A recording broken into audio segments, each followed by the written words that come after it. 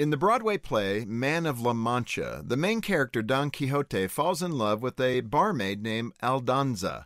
Everyone else mistreats her, but Don Quixote swears his loyalty to her. She is and will always be his sweet one. At the end of the story, Don Quixote is lying on his deathbed. Aldonza visits him and begs him to call her my sweet one last time. He asks her why that name matters to her. She said that his unconditional love completely transformed her life. It helped her rise above her abuse, and it taught her how to love herself and others.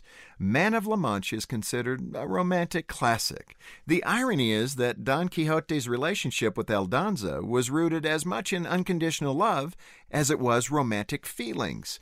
Romance is good for marriage, and most could use a dose of it, but romantic feelings have a shelf life. It's not enough to sustain a relationship for 5, 10, or 50 years.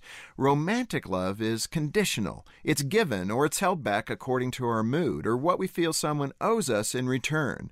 But unconditional love is transformational. It extends love to your spouse, your child, or a friend, not for what they can do for you, but simply because of who they are. Don Quixote is just a story, but it points us to an ideal that's worth pursuing. Whoever your sweet one is, give them your love unconditionally. For Focus on the Family, I'm Jim Daly.